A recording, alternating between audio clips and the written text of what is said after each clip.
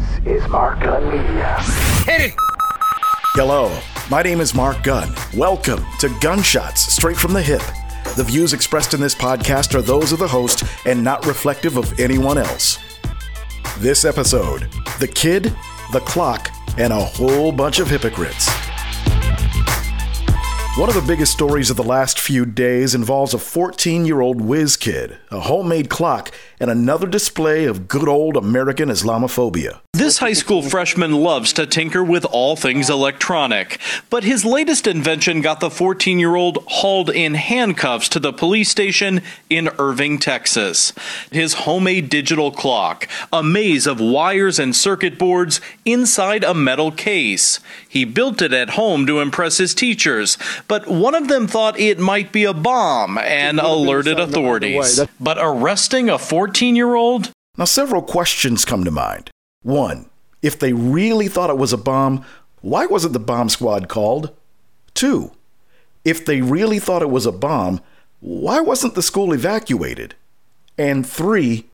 If they didn't think it was a bomb, why was Ahmed arrested in the first place? I think this wouldn't even be a question if his name wasn't Ahmed Mohammed. The school screwed up, and they know it. They even told the press that Ahmed would be welcomed back with open arms. By the way, he was given a 3-day suspension. Now, the saving grace in all of this was the outpouring of a lot of support for this kid. Tweets from MIT, Facebook founder Mark Zuckerberg, Hillary Clinton, and even an invitation to the White House from President Obama.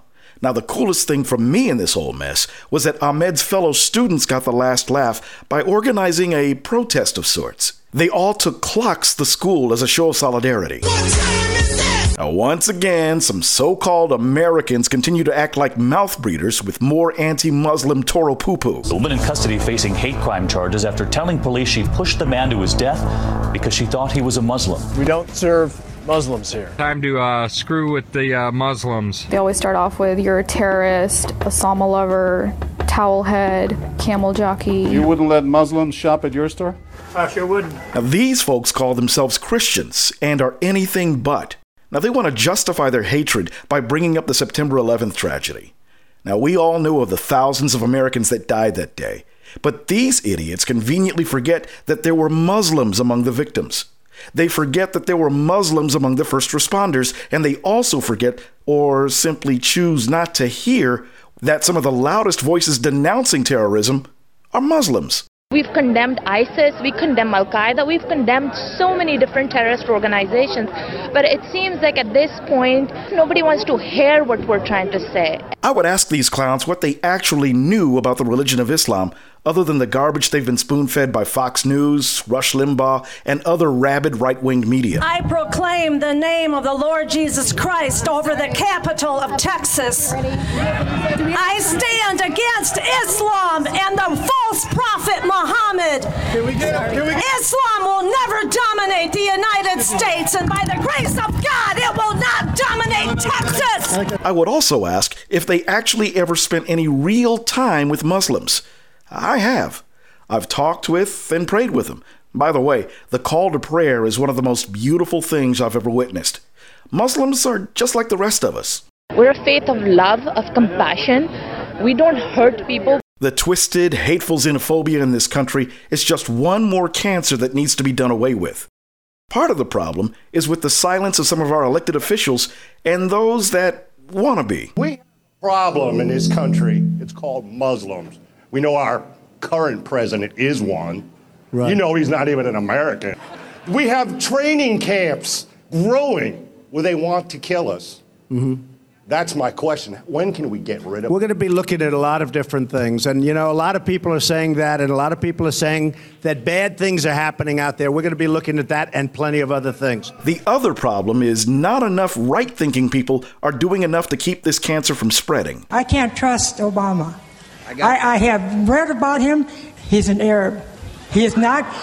No, ma'am. No, ma'am. He's a decent family man, citizen that I just happen to have disagreements with. He has a choice to practice his religion anywhere. That's the reason I wear the uniform, so anyone can live free in this country. Now, I believe that there's a shared delusion among xenophobes and racists. They all have this all or nothing mentality regarding people who aren't like them.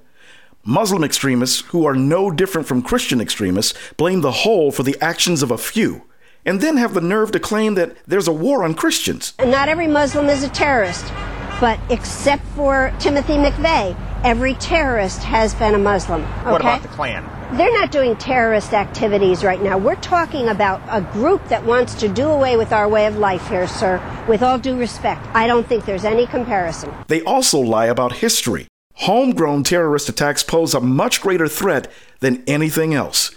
Did you realize that the first act of terrorism on American soil was perpetrated against Americans by Americans?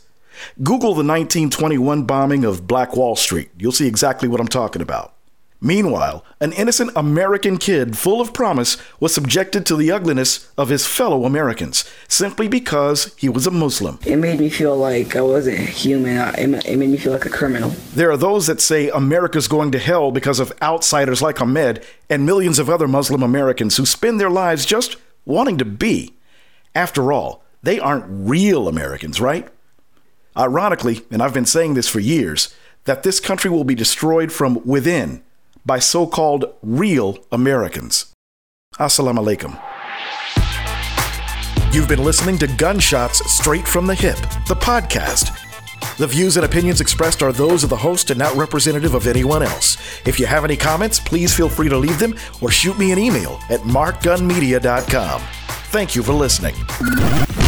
Mark Gun Media. No hype, no hoopla, just damn good work.